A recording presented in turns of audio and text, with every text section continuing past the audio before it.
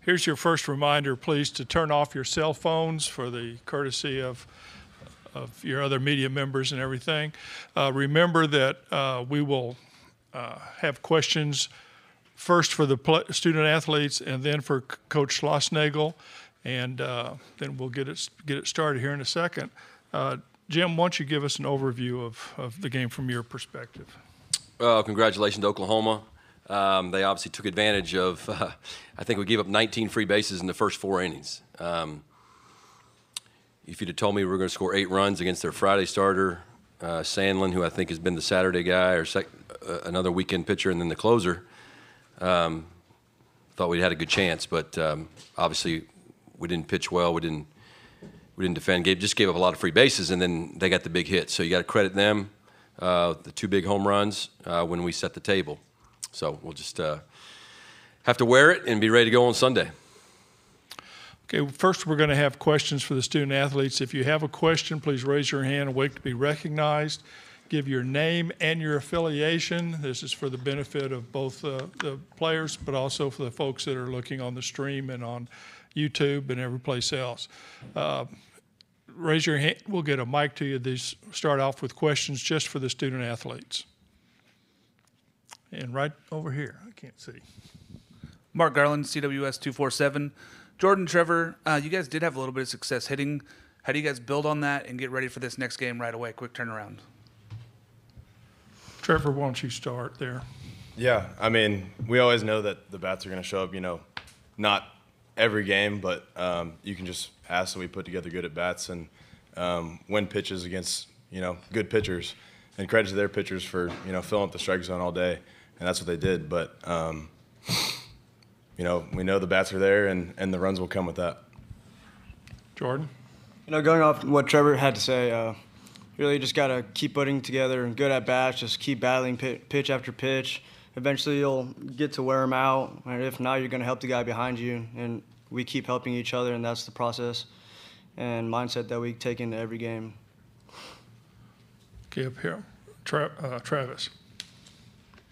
Travis Brown with the Bryan College Station Eagle. Jordan, I know there was a lot of talk before the game about how big this ballpark plays. Playing in center field and hitting that home run, did it feel like it was any other ballpark you played in? Yeah, I mean, it didn't feel like any bigger ballpark. It just felt like a normal ballpark, Going in, you don't think about those things. It's just another field. And so you just go in there with that same mentality, and good things will happen. Okay, next question. Well, if that's it for the student athletes, thank you, and good luck. Good to go. In a couple of days. Y'all can go. Just go back. Yeah. Okay.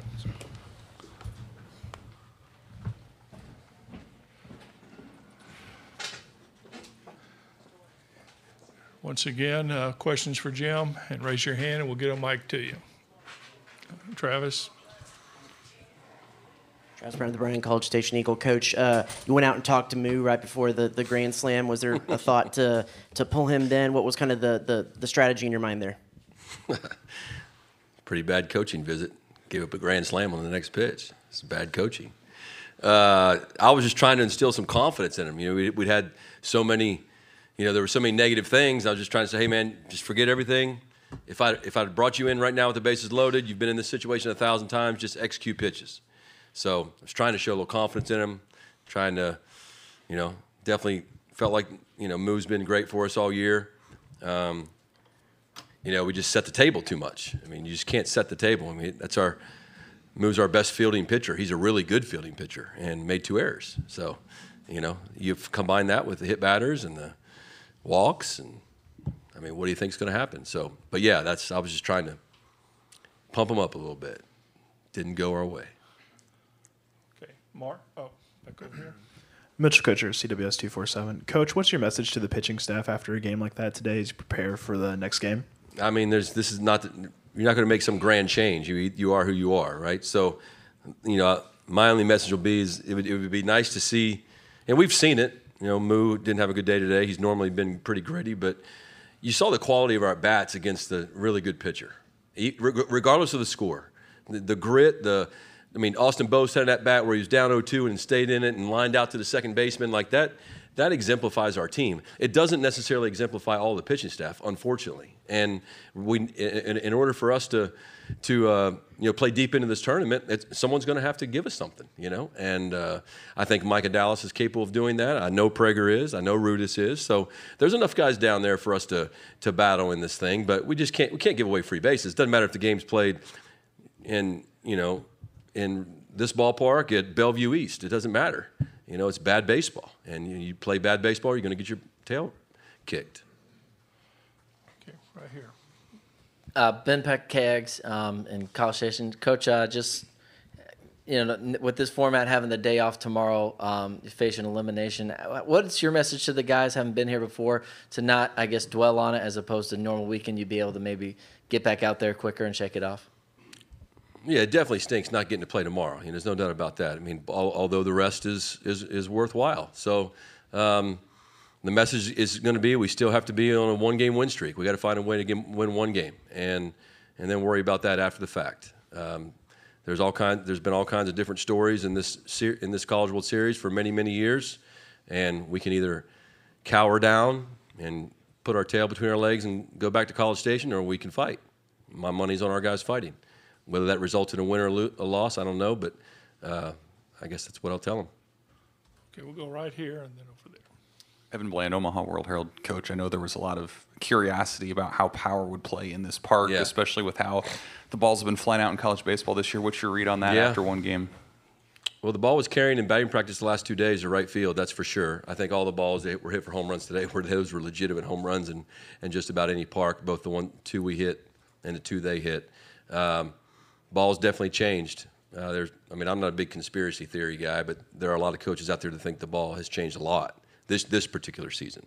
I don't know enough about the science to say that that's the case or not, but there's no question, whether it be older players or lack of good pitchers, the ball is flying everywhere this year. Back over here to the left. Ryan Brauninger, Texas coach, went to Wyatt Tucker.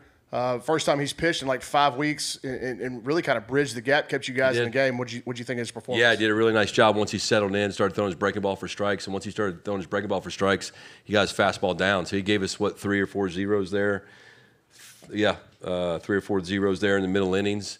And then when we got it to 4 runs, that was a long inning. I felt like I wanted to finish him with having a lot of confidence, because for us to stay in this thing for a while now, maybe he can come back, in 2 or 3 days and really give us something, and because he did a really nice job. Okay, Travis. Travis Brown with the Eagle. With Detmer, was it just a matter of not having his secondary stuff? Because it seemed like he was able to get ahead with the fastball early, but just wasn't able to get that punch out or get that ground out. Yeah, he walked the leadoff hitter after getting the 2 strikes, and then on an 0-2 pitch, he just left the breaking ball up that Graham hit to right field, right? We got out of that inning with 1 run, and then I think all 7 runs in the second inning were scored with 2 outs. And 2 strikes a lot of times. We hit the 9-hole hitter on an 0-2 pitch.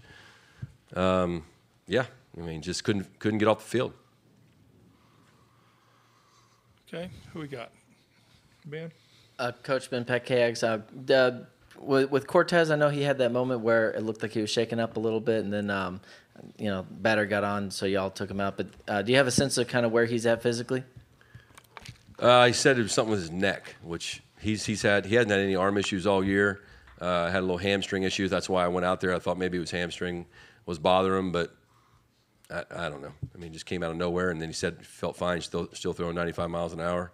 Was moderately throwing strikes, but obviously the next pitch he almost killed Pettis. So sorry. Tell Kendall we said sorry. Okay, any more questions for Jim? Okay, All right. see you. See y'all. Thank you.